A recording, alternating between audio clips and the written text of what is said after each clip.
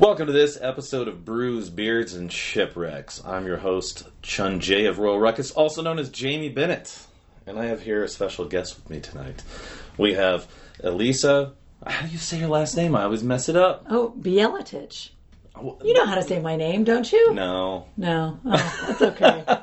I actually have good friends who can't. I have one of my absolute all-time closest friends calls me Alyssa Jalchek.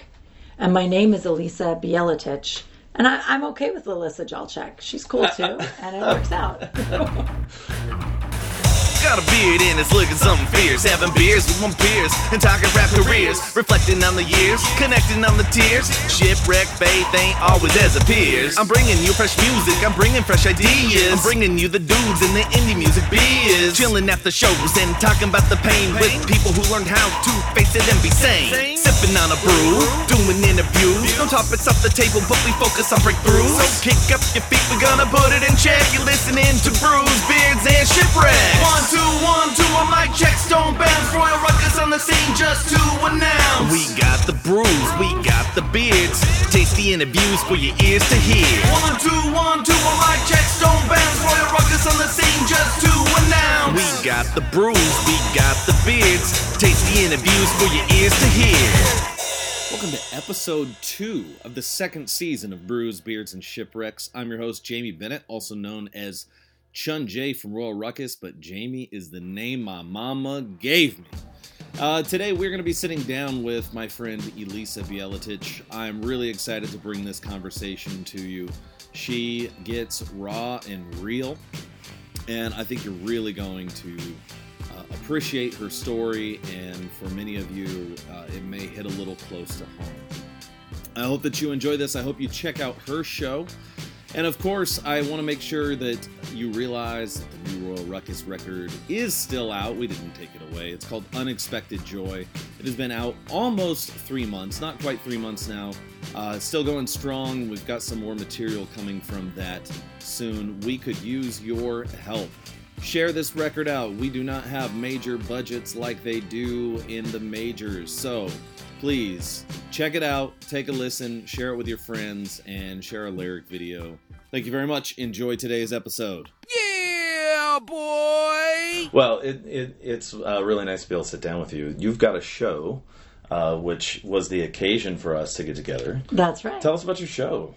I have a show called Everyday Orthodox on Ancient Faith Radio, and it's just it's a show where we sit down and talk to Orthodox people. Yeah. And you're an Orthodox person. It's true. So I was talking to you. And the idea is just kind of, there are so many Orthodox people in America that are, well, actually there are not so many. We're a small group. But among us, we don't even know each other because we're all divided up into jurisdictions and different regions. And I just think it's cool to have a show where we get to know each other a little bit. Yeah. Now, how long have you been doing it? It's about 1.5 years now. Okay. Yeah, it's fun. And it's really fun. Was it an idea you had and you brought it to the table, or? No, Ancient Faith had decided they wanted to have more live programming and they want to have more live shows. Sure. And they needed a woman, and they asked a woman named Frederica Matthews Green, and she said no. Okay. And they said, well, if Frederica won't do it, Elisa will probably fall for it. And they called me. And at first I was like, look, I don't want to do one of those shows where we talk about all the controversial issues. Right. And I don't really want to argue with people a lot. Yeah. And so I thought about it for a while, and I was like, well, wait a minute. What if we just did a show where I could just hang out and talk to people? Right. And just find an interesting person and talk to them for an hour. And they were like, yeah, absolutely. So, and it turns out there are a ton of interesting people. Like, I have this list of people I want to contact. Okay. And it's pages long. That's a good thing. I meet people all the time. And it's just like anybody, right? It could be anybody. It could be like some old guy who just sits in the back of the church. It could be anyone. Doesn't matter. See, I love that. And that was actually one of the angles behind this podcast, Brews, Beards, and Shipwrecks. Like I have a byline that I use sometimes because everyone has a story. Right. So exactly. Yeah. Now, so was this your first podcast? No, I had a few others. I started with Raising Saints, which is about raising children in the Orthodox Church. It's kind of about, it's a little bit about Sunday school. It's kind of religious education, but it could also be religious ed at home too. Sure. And I started that, I think, in 2012, maybe. Okay. So that was going for quite a while. And then I started doing this one, Everyday Orthodox. And then now I have a weekly podcast that's called Tending the Garden of Our Hearts. Nice. That's like a little you listen to it with your kids. It's kind of a conversation starter with kids. Oh, do you mind talking a little bit about that? Yeah, sure. I feel like as I started traveling around talking to people about Sunday school and raising children and all of that, one thing I really saw was that a lot of Orthodox people have this problem that they're afraid of teaching their kids Bible stories. They're afraid of teaching their kids about stuff because they think they're going to screw it up. Right. And they're like, you have some people who are like experts, right? You've got the homeschoolers who are very good at teaching everything and they're very confident. Yeah. But then you've also got a really big crowd of Orthodox people, a lot of people raised in the church, and some converts who come and they're just kind of like, I'm going to mess this up and I'm going to give the kid the wrong interpretation because I'm not a priest and I don't know the official answer and I don't want to screw anything up. So they just don't talk to their kids about the faith. Right. And it's right. like, no. It's okay if you screw something up. Like, absolutely. It's all figuring things out and it's all struggling through and everybody can do that with their kid. Yeah. But so that was where this started. There's a couple of books and this podcast series. And they're really, we'll do a little lesson. We'll talk about a saint's life. We'll talk about a Bible story. But it always ends with questions to get the kids talking and then to get the parents talking with them and to start leading it. That's cool. Yeah, so hopefully it's helping. I don't know. That's really good. We were talking earlier on the other show about Mormons, and you know, I don't know if you know this, but Mormons have or they're encouraged to. Maybe not every family does this, but they're supposed to have family home evening, where they have an evening devoted to reading their religious texts, talking about their faith, singing songs, spending time together deliberately in formation in their faith. And I think there's a lot of value to that, right? Oh, absolutely. You're sort of creating something like that. Or offering that. You're offering a tool for something like that, right? We're offering that. We're kind of equipping it. I like to think of it as equipment, right? Yeah. We're equipping people. If they want to do it and they're struggling to figure out how to do it, here's a way to do it. Here's an instant package for it. But it's true, you need, especially the American structure, we're home with our families a lot. Yeah. We don't think we are, but it's funny if you talk to I don't know, you go to Serbia, you go to Montenegro, where my husband's family's from, you go to Greece. People are out more at night and they're seeing other people and they're moving around. We're always in the house with our kids. We find it so important to have family time and to be here together, but we apparently don't always find it important to dedicate some of that time to faith formation. Right. And we really need to, because the truth is all the studies show it's really about the example that they see in their parents that determines what kids think about faith. Yeah. And of course about their experience in the church. And I think as they get older into their teen years and as young adults, they need to be able to speak their doubts and to struggle through it and to have that conversation. And when we as parents shut it down because we're afraid of it, or if we just sort of say, oh, you got to talk to the priest, it's not helpful. And we're not doing what we can to bring this to life for them. Right. Yeah, and from a biblical standpoint, right? There's this talk about from when you rise up, when you're in the gates. In other words, when you're going out into the town, every moment is an opportunity to pass the faith on, isn't it? That's right. So, that's right. Absolutely. Yeah. And especially in the Orthodox faith, it's so much a lived faith. There's always a physical manifestation, right? We don't just try to separate ourselves from the passions. We have a fast, and during this time we don't eat these things, and we really think about the appetites and all of that as very literal and very physical, and we're living out our faith all the time. We're kneeling, we're crossing ourselves. That's something, you can't just do it for a couple of hours in church and feel like you're Orthodox. Right. And I know when I first came into the church, I didn't get that at all. I did not understand it. And now it's so obvious to me that the faith has to be lived constantly. And so we have to be living it visibly in front of our kids so that they're picking that up. I just started reading Atomic Habits. James Clear, I think.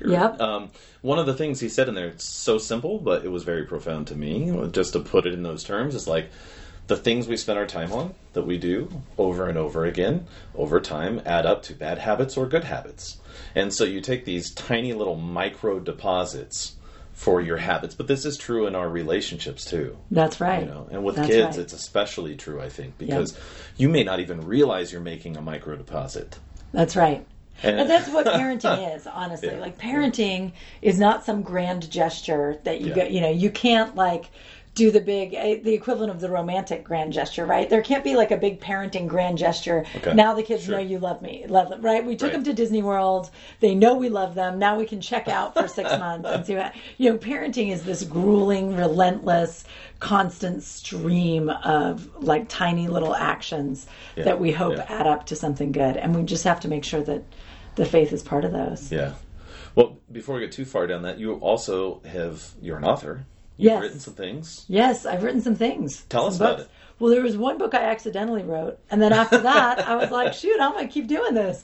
How do you accidentally write a book? Well, I've always loved writing. Sure. Always, and I went to school, studied literature, wrote 35-page papers, 50-page papers, 100-page papers. Loved them. Yeah. But people would say to me, "Oh, you should write a book," and I'm like, "I don't have anything to say. Right. I have nothing to say. I don't want to write a book." And then over these years, God put me through the ringer with all different sorts of things. Like I got married and I started having kids, and I kept feeling like my life was a little too easy. Yeah. I knew it was too easy. I knew something was coming. I was totally right. Things were coming. We had a daughter with a cleft lip and palate, and she went through her surgeries, and we struggled through, and that felt like a really big challenge. I bet. And then my next child died of SIDS, and that put cleft lip and palate into perspective. Yeah. And I was like, oh, that's not a big challenge. That's a bump in the road. This is like the worst ever. And we went through that, and then I really feel like I was kind of equipped, having gone through that experience. Years later, maybe 5 years later, my daughter, another daughter, we have 5 girls, another daughter went into liver failure. And when she was in the hospital, I started writing, those Caring Bridge blogs where people tell about what the updates are on a medical situation, so that friends can follow. Sure. It was literally like I had the very first iPhone had just come out, and I had an iPhone, and people wanted me to email them, and they kept saying, "Oh, add my cousin and add my aunt," and I'm like, I'm not a listserv. Like I'm a struggling, stressed out woman in a hospital room with who's trying to deal with her daughter's liver failure. Like I can't add your cousin to my list. But what I realized was if I set up a blogger blog, I could put updates and people could just put in their email and it would send them to them. Yeah. And I was like, that's what I'm going to do. So I wasn't a blogger, but I had a blog. Right. And then I started, I would update it every day because I wanted people to remember to pray for her. Yeah. So whether there was a medical update or not, I updated it. Okay. And so I'm telling them what's going on. And I find that I start processing my experience through writing. Right. And so I'm sitting there and I'm like, oh, this is interesting. These nurses and these doctors and this balance between the cardiologist and this other. And I was like, oh, I started having all of these kind of often spiritual kind of reflections. And I knew that my family was reading it and they're not Orthodox. So I would have to explain things about who are the saints? And we're not praying to saints, I promise, and stuff like that. But it became this whole series of blog posts. And when I got out of the hospital, when my daughter got out, I feel like I got out. When I was finally released, so she was an infant, so you have to have a parent with them at all times. You can't just leave them in the care of the hospital. Wow. The nursing isn't, except in the ICU, the nursing's not one-on-one. And you've got a very fragile life right there, which is why they're hospitalized. Yeah. So the parent has to stay. Well, my husband was in Austin with 4 daughters. And I was in Houston with 1 daughter. I didn't even have a car. Wow. So if I could have left, I couldn't have gone anywhere. Right. The big deal for me that every day was trying to work out a time with the nurse when she could be in that room for 20 minutes so I could run downstairs and grab Chipotle or Chick-fil-A. Those were my 2 choices. I could grab one of those and come back up and eat it. And that was my only meal each day. So it was really it's like a monastic retreat almost, right? I'm in my cell. Anyway, at seriously. The end of it was in a lot of ways, it was actually a very cool experience. It was a very difficult experience. Yeah. Very peaceful for me because I had already buried somebody. So I'd already buried my son. And so I sort of had an understanding of what that would be like. So I wasn't panicked. And I was kind of calm. And I wrote this book accidentally. So when I got out, a Serbian priest, a very dear priest who had come to visit me a few times, said, hey, could we privately publish that blog? I think it would be really helpful to people who have kids in the hospital. Right. Because, he's a priest who's his kids are healthy. Right. And he's like, I have these parishioners, we're Serbs, we're belligerent people. And when you come, they're mad at you. They're like, you don't know what this is like. You don't know what it's like, Father. My kid's dying. Don't tell me to have faith. Right. And he's like, let's do this one because you're someone who's been there. Yeah. And so I thought, boy, it's really expensive to privately publish this. That's kind of old school, right? Like you go and you just print it up yourself and you pass it out. So I was like, well, what if we send this to Ancient Faith and see if they like it? And they liked it. And then they were like, how are you going to market this book? And I was like, what? I mean, I thought you marketed books. I don't know. I wrote the book. And they were like, no, we don't have marketing. This is Ancient Faith. Like, what are you talking about? And I was like, trying to sound smart. And I said, so what is the most successful marketing strategy you have utilized in the past with your best-selling books? And they said, our best-selling books are written by podcasters. And I said, well, how do you get a podcast? And I became a podcaster. Wow. And then on the back of the book, I had to write a bio. And my friends and I were laughing. My friend goes, you know what? You should put popular podcaster. Then people will think you're really popular. And I was like, you know what? I'm going to do that. And so the bio on that book says, it's called In God's Hands. The bio says, popular podcaster, Elisa Bielitich. And I totally thought Ancient Faith would never put that on the book and they would throw it away because I was not a popular just some lady, right? Who knows? Yeah. No, everywhere I go now. I speak at conferences. I'll be a keynote speaker somewhere. Why? I don't know why.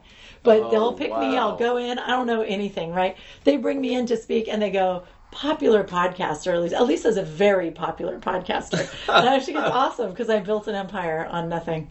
And here I am. That's amazing. That should be my shipwreck, actually. Right. Well, sometimes you fake it till you make it, and it works. It works. There's not a lot of competition in the Orthodox world. That's true. I pray that in the next generation, people are going to have to be smarter and more eloquent than me. To be able to, you know what I mean? Like, God willing, in the future, it's going to be like, no, we're just taking the best of the best. But right now it's like, volunteers? Anyone? All right, let's go. Well, I think that just makes the access point easier because if you're going to build an audience, you still have to say something and say it well. That's true. And you are definitely a clear communicator. Well, the gate is not guarded. That's all I'm going to say. Like, nobody was guarding the gate, and I just walked right in. Right. But, yes, I'm having a great time here. I love it. I love Ancient Faith. I love writing books. I've written 4 books now. Well, that's including the one that I accidentally wrote. Really, I've written 3 books, and I've also published an extra book that I didn't mean to write. Right. And here I am, and I'm having a blast. So let's back up a little bit. Let's get a little more of your story. We kind of jumped right into Orthodox and podcasting and writing. Right. So let's back up. How'd you even get here? You weren't, nobody's born into a faith necessarily. Right. You have to grow into it. Right. I like that. That's nice. You weren't born even to an Orthodox family, right? No. So tell us a little bit about your story. Well, so I grew up way out in the middle of nowhere in California, a place called Pope Valley, which is outside of Napa Valley. We were like an hour from the grocery store. And my parents chose that place because they really wanted to be isolated from people. So they were unusual folks, but especially my dad. But he's kind of didn't like authority, so he went out in the middle of nowhere and built a house. Yeah. And it was great. I loved growing up in the country and out in the middle of nowhere, but we didn't have a church. There were literally no churches it was probably 40 minutes to the nearest church. Well, no, that's not true. There was a Seventh-day Adventist town nearby, but we were not Seventh-day Adventists. And they were vegetarians, so I didn't want to be a Seventh-day Adventist because I like meat. Right. And so I was like, that's not even an option. I didn't even consider that. And this is not helpful at all. No. So my parents essentially, so my dad had a jailhouse conversion. Oh. My dad was a political terrorist. He was in jail. Holy cow. And he was, he was Christian before that. He was a Christian terrorist in a sense. Okay. It was the 60s. It was San Francisco. It was Things wild. got weird. Things got very weird. My dad got very weird. Christian terrorists might have slipped in there somewhere. A lot of bad things happened, but my dad found himself in jail reading the Bible quite a bit. Wow. God told him, stop blowing things up. I don't want you blowing things up. And he was like, whoops. I'm sorry, Lord. He's very repentant, but he did stop blowing things up. He never blew things up again. That's good. He was not completely nonviolent after that time, but he did not blow anything up, to his credit. But do not despise the day of small beginnings, right? So when I was a kid, it was like there was no church, there was no... But they handed me the Bible, specifically the Schofield Reference Bible. That was the only Bible to be read. The other Bibles were all suspect. But the Scofield Reference Bible, I could trust. And God was in it. I had a new Scofield, which I hear some people didn't trust the new Scofield. I actually, now, when I got married, they gave me a new Scofield. Oh. So I have the updated version, but I was raised on the old Scofield. Wow. Which, honestly, I've not spent enough time to figure out what the difference between those two are. But if it's possible to be hipster with Scofield, that's it. Right? That's the way. There we are, anyway, right? Sorry, keep going. It's so obscure too. I mean, there's probably like 3 listeners that know Scofield. Exactly. You know? Exactly. There are very few people who are nodding in agreement with us right now. But so essentially, my parents gave me this Bible and said, "This is true. Jesus is the Son of God. Okay. He loves you. He forgives you. He died for you. Your sins are paid in full. Done." Yeah. And they were fond of saying, God sent his only begotten son. Oh no, I've forgotten it. I can't believe it's gone out of my mind right now. They had a particular sentence and it was like, "And thou shalt be saved, period."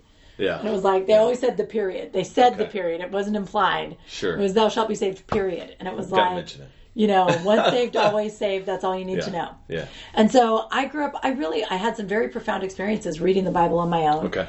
And I would say I was baptized by fire, I used to say. Because it was like, I saw the light of God. I could feel God's presence. I knew God was real. Yeah. And that's what I needed to know.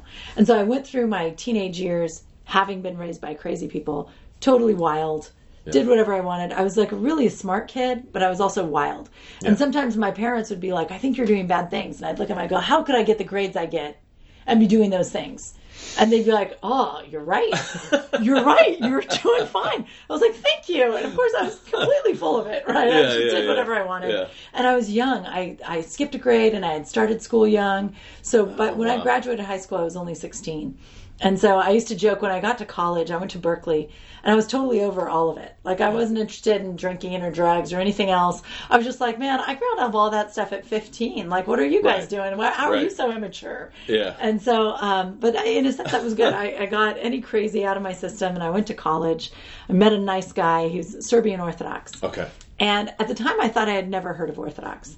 Sure. And then I thought about it, and I was like, oh, wait a minute. You know, I had that Greek friend who had that icon in his house. And, you know, I could see here and there that, like, Orthodoxy was always on the periphery. Okay. It was always there. I had seen Orthodox churches. I knew Orthodox people. But I had really never considered the idea that a person would become Orthodox without being born into it. Yeah. And because I thought of them not as Orthodox, but as Greek or as Serbian or whatever. Right. And so, you know, I'm asking my husband, well, why are you Orthodox? And he's like, well, because I'm Serbian. And I'm like, well, okay, cool for you. Yeah. And we dated for a long time. And before we got married, I was thinking about converting. His family really wanted me to convert for sure. Sure. But I wasn't feeling it. I would go to the church and everything was in Slavonic, so I didn't understand. Okay. I really struggled culturally to make a connection with the priests, and I would ask them questions, and the answers didn't make sense. And I was like, forget it. So we went ahead and got married. I wrote the ceremony. It was it was as not Orthodox as you can get. I wrote a ceremony that but it was cool. It referenced Cana and it referenced actually what's funny is I didn't look at an Orthodox ceremony. Sure. But I actually referenced a lot of things in the Bible. Anything in the Bible that was about marriage, I was bringing up. Anything that was positive about marriage, I was bringing up. There's a lot in the Bible you don't want to deal with.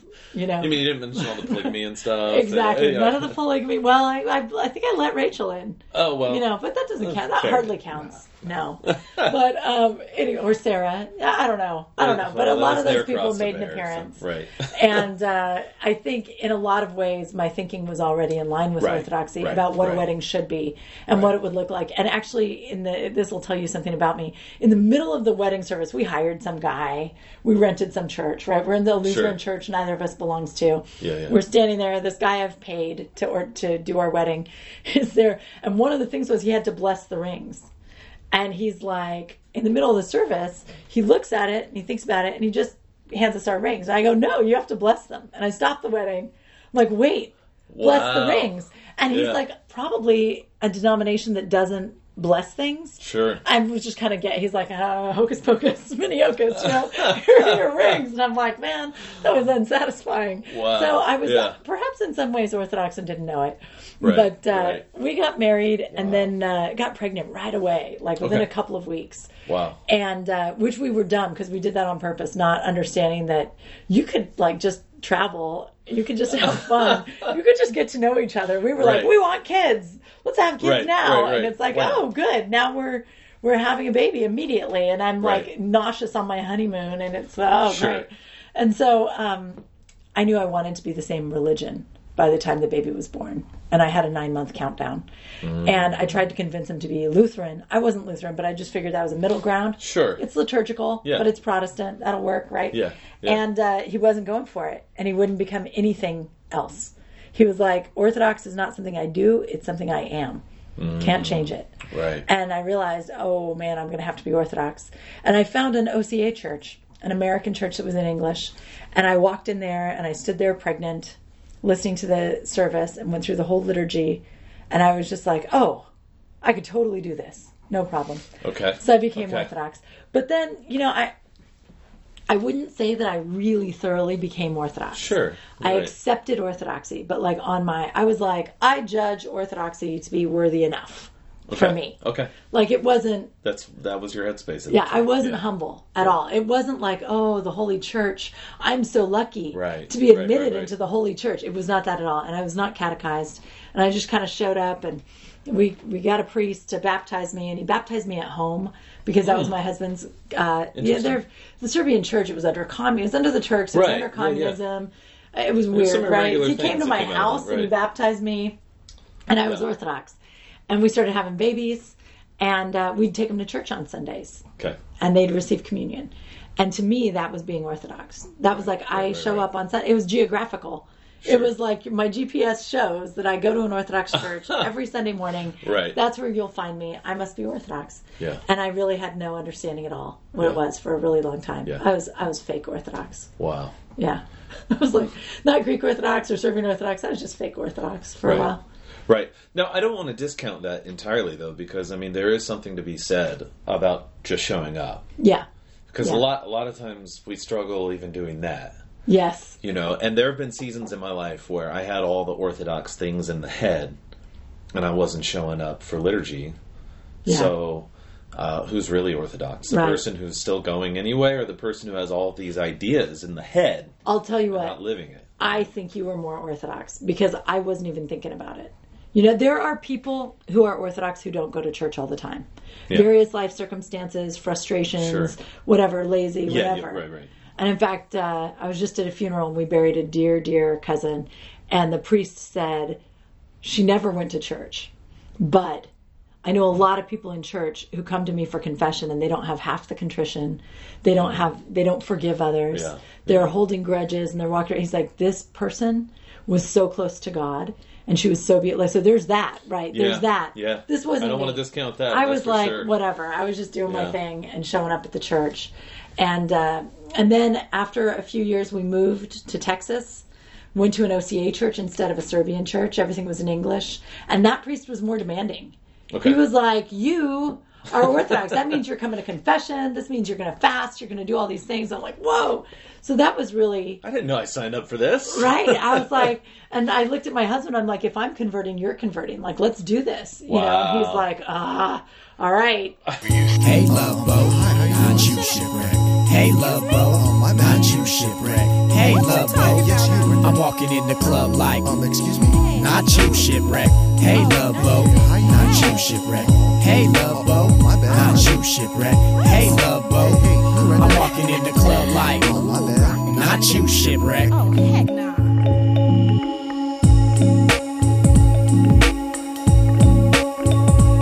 And then he really enjoyed it as well. We had a great priest. It was a beautiful community. We started learning a lot. And then right in the middle of it, we'd had our fourth child. And I laid him down on the bed on Memorial Day for a nap. And I went back and he was dead. Oh my and God. It was like my whole world completely stopped. And it just so happened that this new priest of ours was a young guy. And he was an American. And so back in California, we'd had priests who were from Yugoslavia, much older than us, and who often actually preached about the dangers of cell phones. And this priest, this is going to date me because I'm an old person, but this priest had a BlackBerry. And we were like, whoa, he has a BlackBerry. That's amazingly high-tech, right? And so, I mean, there weren't any smartphones at the time. The BlackBerry was the smartest of the phones. And they put it right in the little email signature because it was like if you they had that, it was like, I think. Wow. Right? Sent with my BlackBerry. That's right. It had a keyboard. Exactly. Who puts a keyboard on a phone? It's amazing. Yeah. This priest, who was my age, he had a BlackBerry. And he goes, let me get your phone numbers. And you can get my phone number. The first day we met him. And we were like, that's amazing. Yeah. This priest wants my phone number. And I didn't know why I would need this priest's phone number. Sure. I had no idea that would come in handy, but I thought, whatever, you want me to take down your phone? Sure, I'll put your phone number in my phone, my flip phone. And so when my son died, it was so extraordinary. And so, I mean, it's like time stopped and it moved really slowly. It was very cinematic in my memory. Like, you know how in horror films you see something terrible and it comes close and far and close and far? It was like that's my memory of discovering my son's body. He was asleep and he had there was some lividity already, so you knew he was dead, and it was just awful. It was awful. So, I'm going through this, and my husband just calls our priest. And I don't think he was thinking about it, or it just happened. Right. And he was just like, call him. And he's like, we're calling 911, meet us at the hospital. And my priest walked into the hospital and sat down, and we just started to, and I looked at him, and there were all these questions in my head I didn't even know I had, right? Yeah. And actually I was feeling really bad because before he got there, I rode in the ambulance. So I was holding my son. Let's back up. Yeah. Son passes away. I walk in, I find him. He's still a little bit warm, so I really just found him. Wow. And I'm holding him, but I understand that he's dead. Yeah. And my husband's going, give him CPR. And I'm like, okay. And I'm giving him CPR, but I know he's dead. I already know that. So I keep stopping because I know he's dead. I could feel it. It was like giving CPR to a piece of wood. It wasn't going to happen. Right. It didn't feel like a living body anymore. So I'm holding him in the hall before the ambulance comes, and I'm sitting there. And actually, this story's cool, so I'll tell you this because there's an ending to it later. But as I was standing there waiting for the ambulance, it could have only have been minutes, but it felt like maybe 20, 30, 40 minutes. I'm standing there holding him, and I feel this presence come down. And it just kind of says to me, you loved him, and he loved you, and that was mutual. And this was good. And there's more. And the presence goes away, but Luca goes with him. I can just feel it. He was gone. And I thought, okay, that's the moment when his soul left his body. I could feel it. Yeah. Okay. And I'm kind of frozen. I'm not really praying. I'm not really doing anything. There were other times when my daughter was born with a cleft lip and palate. That was this emergency birth at home alone. Yeah. And I gave birth to her, and then I sat there just saying the Lord is my shepherd over and over again, just reading that or saying that psalm in my head again and again. Right. But somehow in this situation, I did not pray. I don't know. I was just quiet. And I was standing there holding him by the door, and the ambulance came, and I walked out, and I went to the hospital. And then they take him into this room, and they're working so hard to save him. And I'm like, okay, he's been without oxygen for a long time, right? I now know, having a daughter who had a transplant, they were trying to save his organs. They weren't trying to save him, which totally makes more sense, and actually would have been helpful to know at the time. Because at the time, I thought, these strangers are fighting so hard to save him. What's wrong with me that I don't believe it's possible? Yeah. What's wrong with me that I don't have that kind of faith? Yeah. And this woman was a chaplain or something in the hospital. And she sits down next to me, and she's like, how are you doing? And I'm like, well, I'm sitting outside of a room. There's a window. I'm watching a team of people, pounding on this tiny little 11-pound baby. And in the autopsy, he has all these broken ribs from it and stuff. It's just awful to watch. I'm like, yeah, I'm not doing well. I'm sure. And she goes, well, let me sit and pray with you. And I just looked at her. I said, there's nothing to pray for. Yeah. And I felt so bad about that later because it's what a thing to say. Yeah. But I just felt like that. There's just nothing. Because I felt like all the energy was towards saving him. Yeah. And I just understood. I went right past denial. I never went into denial. I knew it. The moment I found him, I was like, he's dead. And now everyone will know that I am the worst parent ever. because my child died on my watch. And it was just like this whole, and it was SIDS. There's no fault. There's nothing you can do. We did all the stuff, right? Put him on his back, the right temperature, all the stuff. Right. But, in that moment, it was just me just sitting there quietly, like in the ultimate humility of understanding that there was just nothing I could do. Yeah. I wasn't going to ask anyone to do anything. There's nothing anyone could do, and it was all just quiet. So I'm sitting there, and my priest comes, and I start looking at him and asking. All of a sudden, these questions start popping into my head. Things like, he was never baptized. He was only 45 days old. So he wasn't baptized. And I was like, can he go to heaven? And my priest's like, yes, absolutely. He's going to heaven. And, we just have all these questions for him. Yeah. Why did he die? Why would this happen? Why would God give you a gift like that and take it away? Yeah. How can you have a perfectly healthy child in front of you? Like, there's so much fear during pregnancy of miscarriage. And later I would have a miscarriage and learn all about the horrors of that. But it's like, you get to the point, you get past the first trimester, and then you get past the second trimester, then the baby's born. We're worried about a cleft lip and palate. Nothing, right? He's healthy. Everything's fine. Right. And everything's fine. Yeah. And then then nothing's okay anymore, and everything's over, and that's it. And it's all final and finished. Right. And it's awful. And so it was just so beautiful, though, because I could just sit there with this priest and just ask him over and over and over again, what is this, and why is this, and how do I make sense of this? Yeah. And he just sat with us, and he gave us the most beautiful answer. And remember, I hadn't learned a lot of Orthodox theology. Yeah. I had read the Bible myself. I'd had my own experiences. I had not really approached it intellectually. Sure. And so he's sitting there, and he's like, look, this is a fallen world, and God did not create death. He created us for life. And I'm like, what? What do you mean? What are you talking about? Yeah. And it was like, he just started speaking the most beautiful theology to me. Yeah. And over that period of time, that was the worst period of my life, obviously. It was so dark, and it was so hard. I used to say, especially I think because he was only 6 weeks old, you get this, there's still a real physical connection between a mother and child. Sure. I was nursing him, and I had just so recently carried him, and you're never separate from them at that age, right? They're just always, he would sleep by my bed in his bassinet. He was always within arm's reach. Right. And to suddenly have him just completely taken away from me was shocking and just awful. And so I used to say I felt like I'd been cleaned out by a melon baller.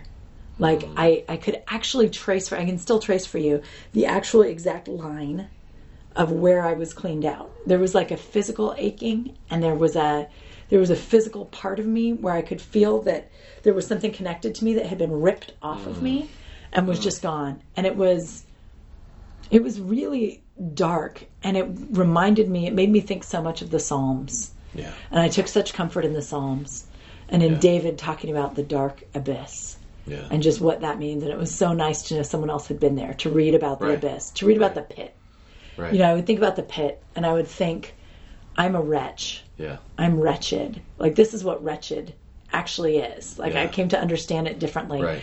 And I wanted darkness sometimes, like physical darkness. Right. But I had these 3 little girls to raise.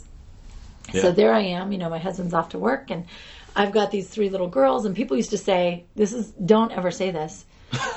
People say stupid things when you lose someone, right? And I understand it's all well-intentioned. People are dumb, and we don't know what to say. I'm sure I said it 100 times, but people would look at me and they would shake their head and go, I don't know how you get up in the morning. Which, by the way, is like an invitation to suicide for someone who is really desperate and really doesn't know how to get up in the morning. Yeah. That's a dumb thing to say. Yeah. Don't say that. But so they would say that to me, and my answer, I had a stock answer, which was, well, Helena, who was 2 years old at the time, she had these beautiful big brown eyes. Okay. And she would walk up to my bed, and she would tap on me, and she'd look at me with these gorgeous, huge brown eyes and say, toast? I want some toast. And I'd get up and I'd make her toast. And that's how I got up in the morning. Thank God, right? Thank God. Right. God sent me the most beautiful thing. Yeah. This beautiful child just relying on me. And having the kids, actually, sometimes it was taxing, right? Because you have to hide your grief. Yeah. It's taxing anyway. My kids were 6, 4, and 2. That's a handful. Yeah. Yeah. But also you have to hide your grief from your kids. You can't just cry all day Right. when you're raising kids. And so sometimes I would just go in my closet to cry, or I'd hide. And, I just had so many experiences where I just sat there in the dark. I loved my closet because it was so, so dark. Yeah. It's Texas. We have big closets, so you can fit, right? Like, you can Everything's fit. bigger in Texas. The clothes are all around Yeah. you, and they kind of, it's like a big warm curtain, and you're in there. And then, years later, I went to the Holy Land, Okay. and everybody was in caves, right? All these monastics in Sure. caves. I totally get it. That's my closet. Wow. I'd sit on the hard Yeah. floor of my closet in the darkness, and there I could pray, and I could pray really honestly. Yeah. And in the dark, it was like, nobody could see if you're crossing yourself or if you're doing Yeah. your prostration or whatever. You could prostrate yourself for half an hour, and nobody's going to think you're weird, it was nice. I was sitting there, and I could just feel my heart, I could just cry out to God. Yeah. And when I got to a point where I couldn't take it anymore, he would come. And I'd be all right. And I'd stand up and I'd wipe my face and I'd go out and deal with my kids who had been unsupervised for 20 minutes and Right. had to clean up all the big messes that they had made. It was like... 6'4" and 2 for sure. Yeah, it was a lot. But the great thing about them is they would just speak their minds all the time. So Right. you'd be in the grocery store. Sorry, I'm talking a lot, but No, you're good. we'd be in the grocery store and somebody would be like, "Oh, you have 3 girls. All girls. Are you going to try for a boy?" Because Texans are chatty, right? Yeah, and they yeah, love yeah, to say yeah. that. And my girls, especially my second daughter, Vasi, she would just look at him and she'd go, "Well, we had a boy, but he died." And they'd be like, I'm so sorry. Or one lady was like, "Well, he's an angel in heaven now." And Vasi goes, "That's like saying he turned into a giraffe. Angels aren't dead people." And so we just went around. That it was is so amazing. great. It was so satisfying. Wow. Because I couldn't be nasty to people. They were being kind. Right. They were trying. Absolutely. And but it was so beautiful because my kids could just lay it out. They'd be like, "Yeah, we do have another baby, and he's dead. If you're interested." Oh, I'm sure that made those situations so much more doable for you. It really did. It was awesome. Well, take me back to that closet. What was your prayer? What were your prayers like, if you don't mind us getting a little glimpse? Yeah. Well, I would say when it really got intense, mostly the prayers had no words. Yeah.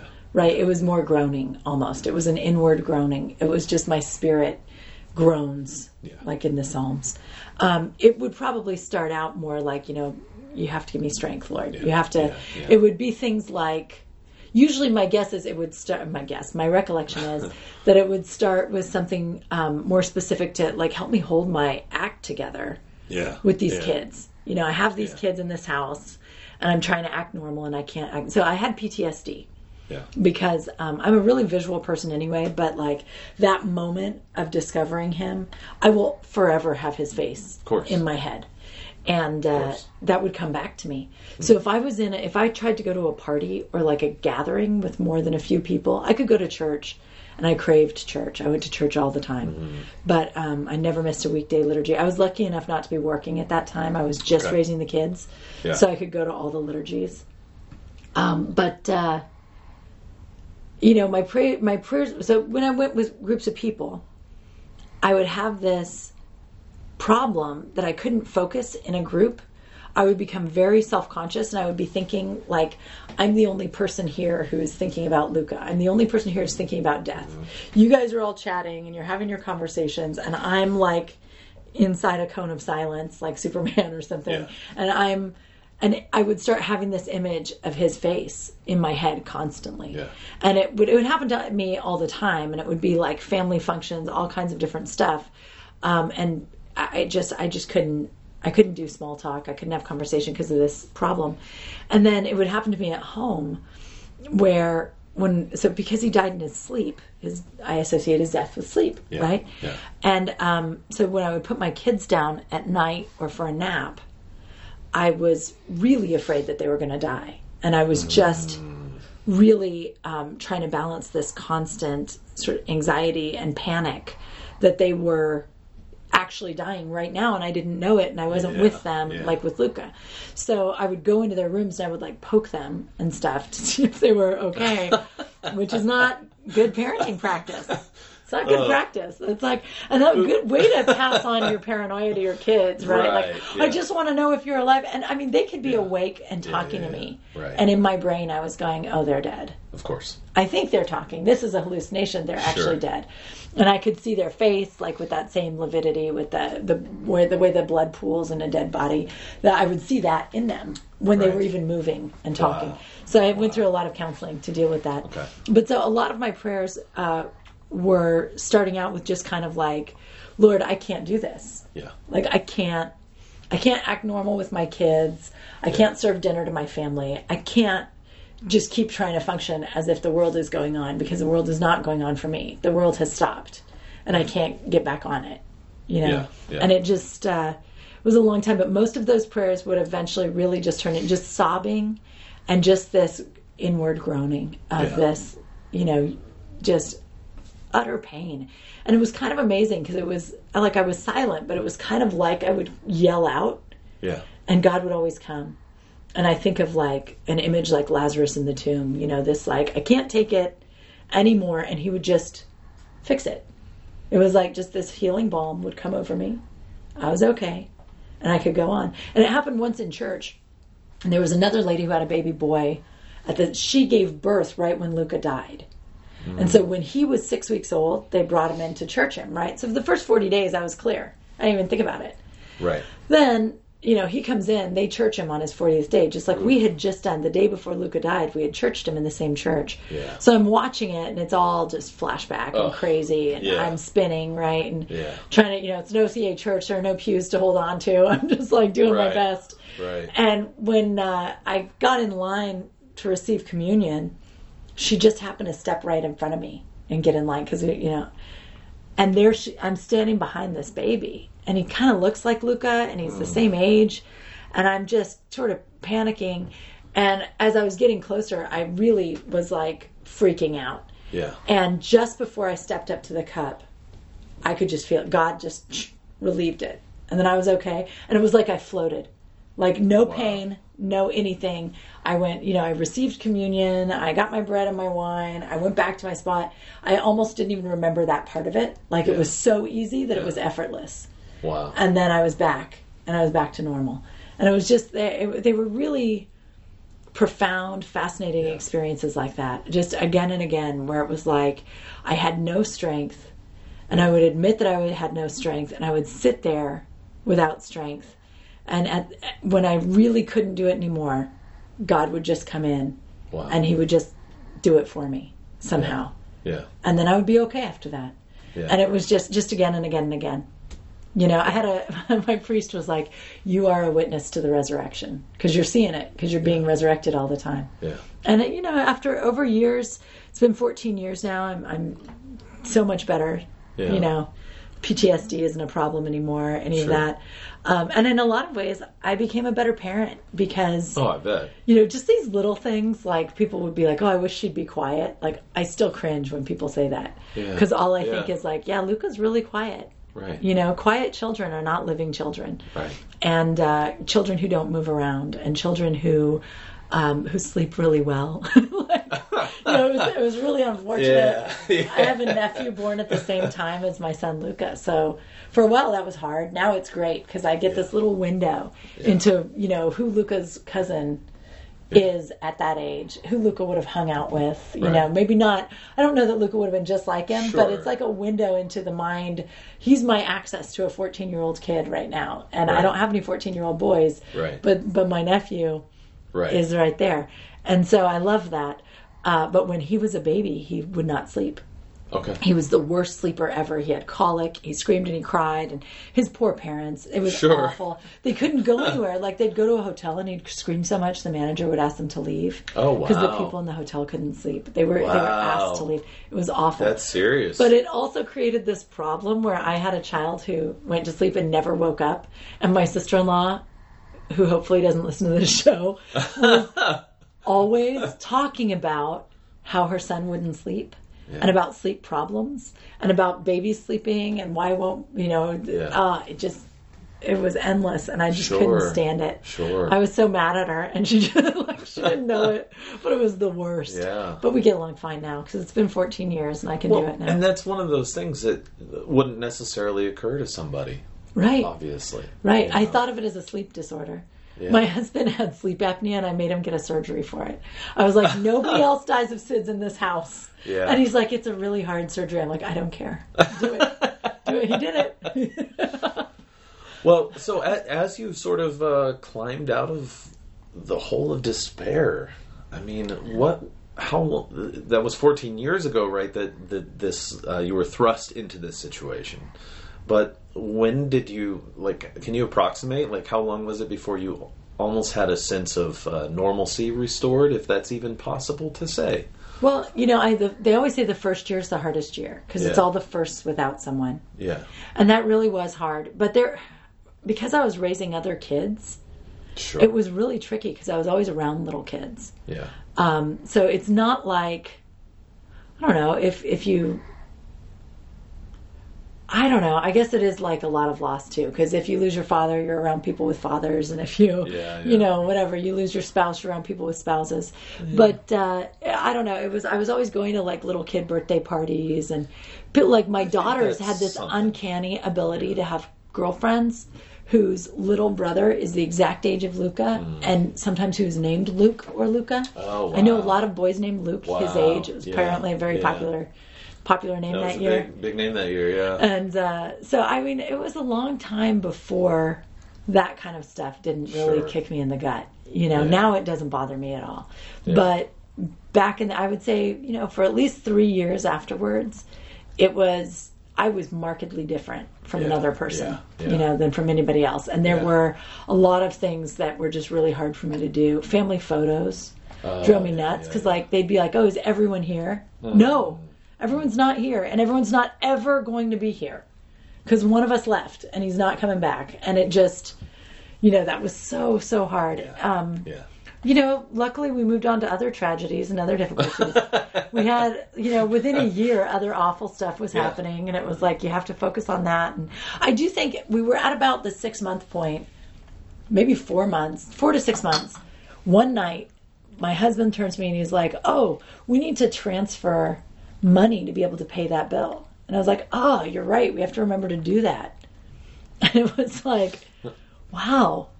Things must be getting better because we thought of that. Like, I don't know how my bills got paid.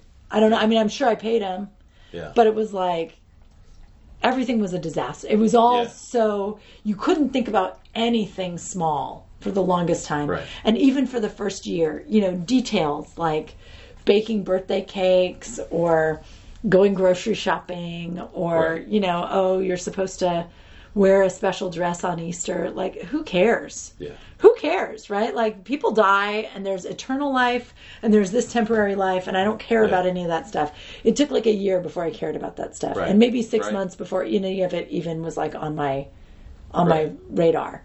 And then it took a few more years though to get back to normal. Yeah. When Luca would have been 2, when we had our next child, and her name is Stefania. And thank God she was very healthy and very robust.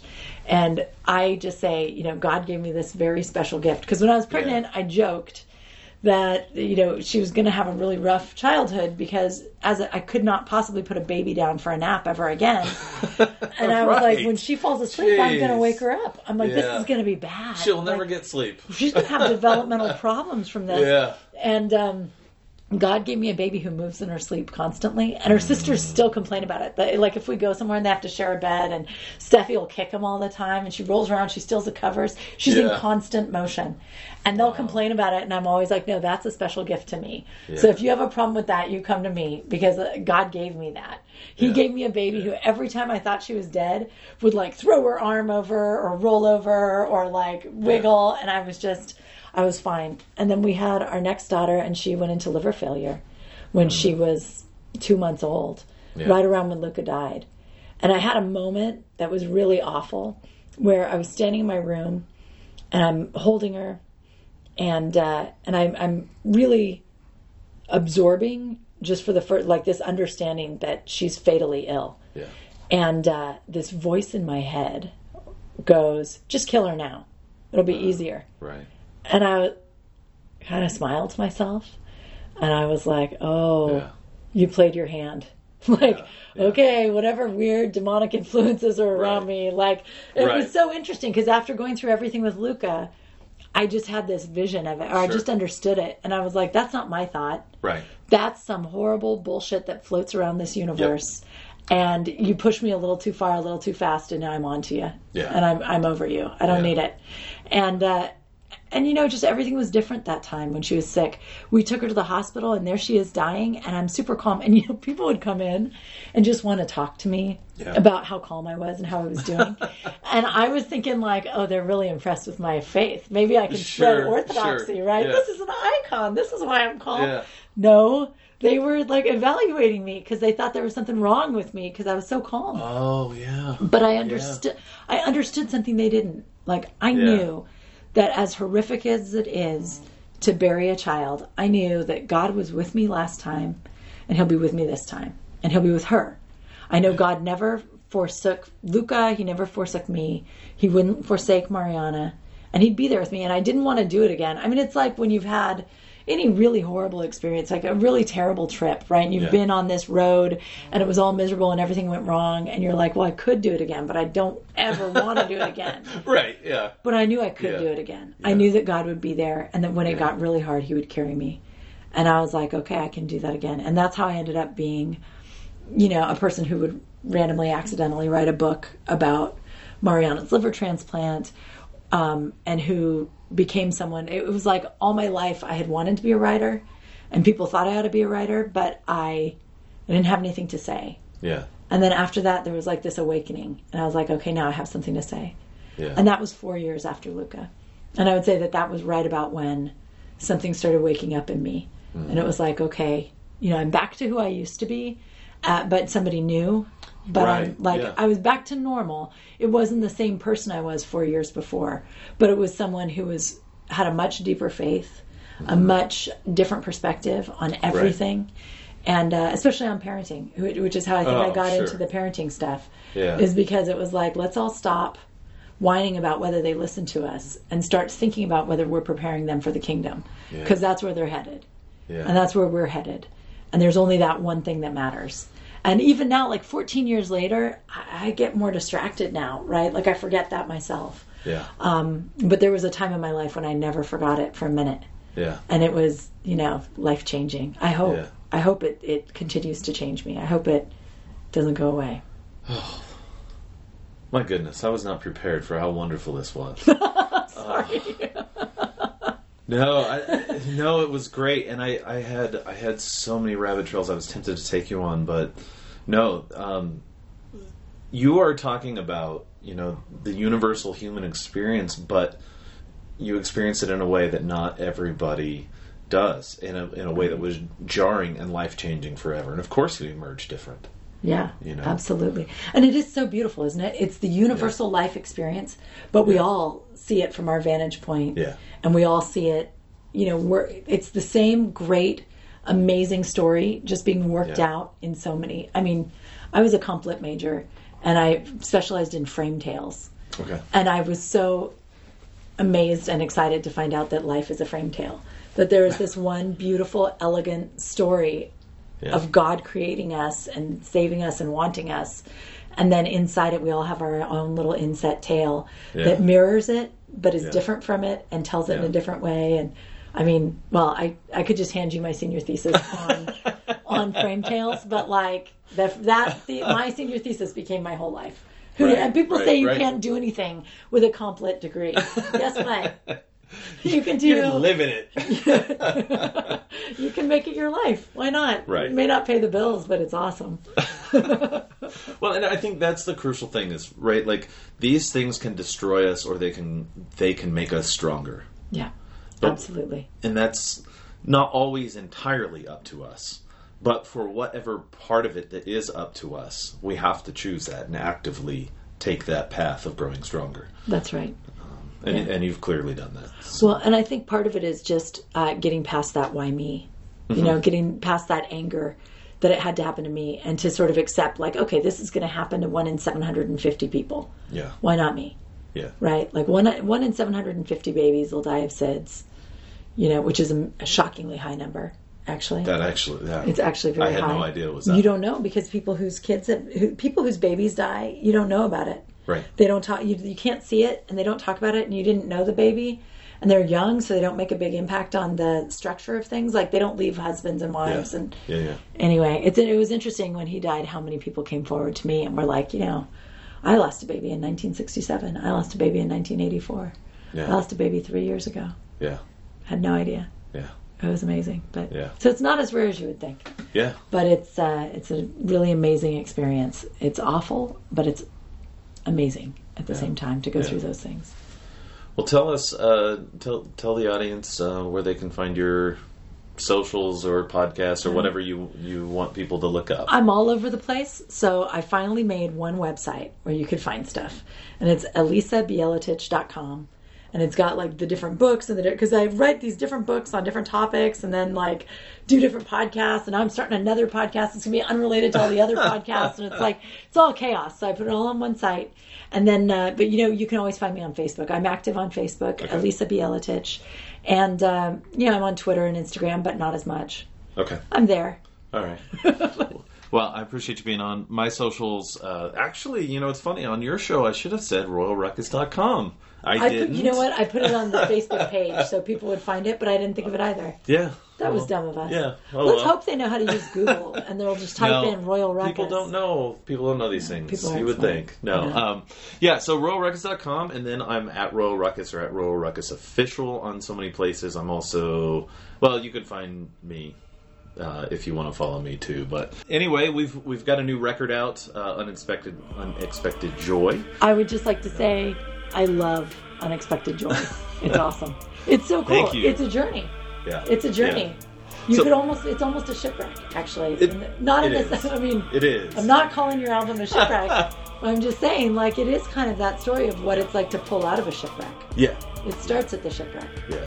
Cool. It's funny, actually, at the same time I wrote that record, I also wrote a song called Shipwrecks that may come out in the future. Oh, cool. But, so I really feel like a lot of what's going on with my music and my podcast is kind of converging and finding its way into the future, so I want to thank the listeners. We are appreciative of all those who've given us 5-star reviews. That helps people find it. Please share this out because these stories are important. If you have a story you'd like to tell, shoot me an email at Jamey, Jamey, at JAMEYB.com and let me know about it. And if we can find a way to tell your story, I'd love to. And the last thing, I'm going to put you on the spot here a little bit. If you had to pick a favorite rap song of all time, what would it be? So, I had some years where I really listened to NWA a lot. Okay. I really like Gangsta Gangsta. Yeah? Yes, I really do. I really do. But I like a lot of stuff. Sure. So I'm going to put that down. I'm going to say Gangsta Gangsta. All right. From the religious ed lady. There you go. Did I mention I was a little different in high school? Oh, that is so fantastic. So maybe I can find an edited version? I don't know. There is one. Oh, did you not know?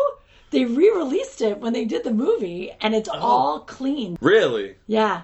And it's really hard to make Gang Rape clean, but they did it, and it's amazing. What happens sometimes is there's just no word. Okay. It's just la-da-da-da. Da-da-da-da. Right. So it's okay, that's weird. But they did. It's a whole clean version. I'll show you. There's also, and I think I'll put this right here on the podcast. There's actually a really great little video done by a British guy where he's doing F the police with his child in the back seat. But he's turning the volume down and he's rapping a different word over it. It's a commercial or something, or maybe it's just a joke for YouTube. I don't know. It's been a while since I watched it. That's it's awesome. Fantastic. And that's my life. My kids hate NWA. So, what day is it today, Jasper? Tuesday? Wrong. It's NWA Day. No, absolutely not. It's all right. I've got it under control. The police coming straight from the underground. A young chap's got it good, 'cause I'm brown. and not the other color, so police think they have the authority to carry out inquiries. I don't mind, cause I ain't the one for an excellent policeman with a badge and a gun to be reasonably arresting. And they're lecturing me, it's misogynistic and, you know, whatever. And they, of course, you know, the first time I ever tried to play it with them in the house, I flipped out because I was like, oh my gosh, what's wrong with me? Yeah. There's nothing about this that's okay. But, you know, oh well. Well, let's close out with some gangster rap. You're listening to Brews, Beards, and Shipwrecks. Thanks for joining us. Cause I'm the type of brother that's built to last. We had some in the present and some in the past. But I don't really care cause I keep belling. Yo, tell them what they yelling.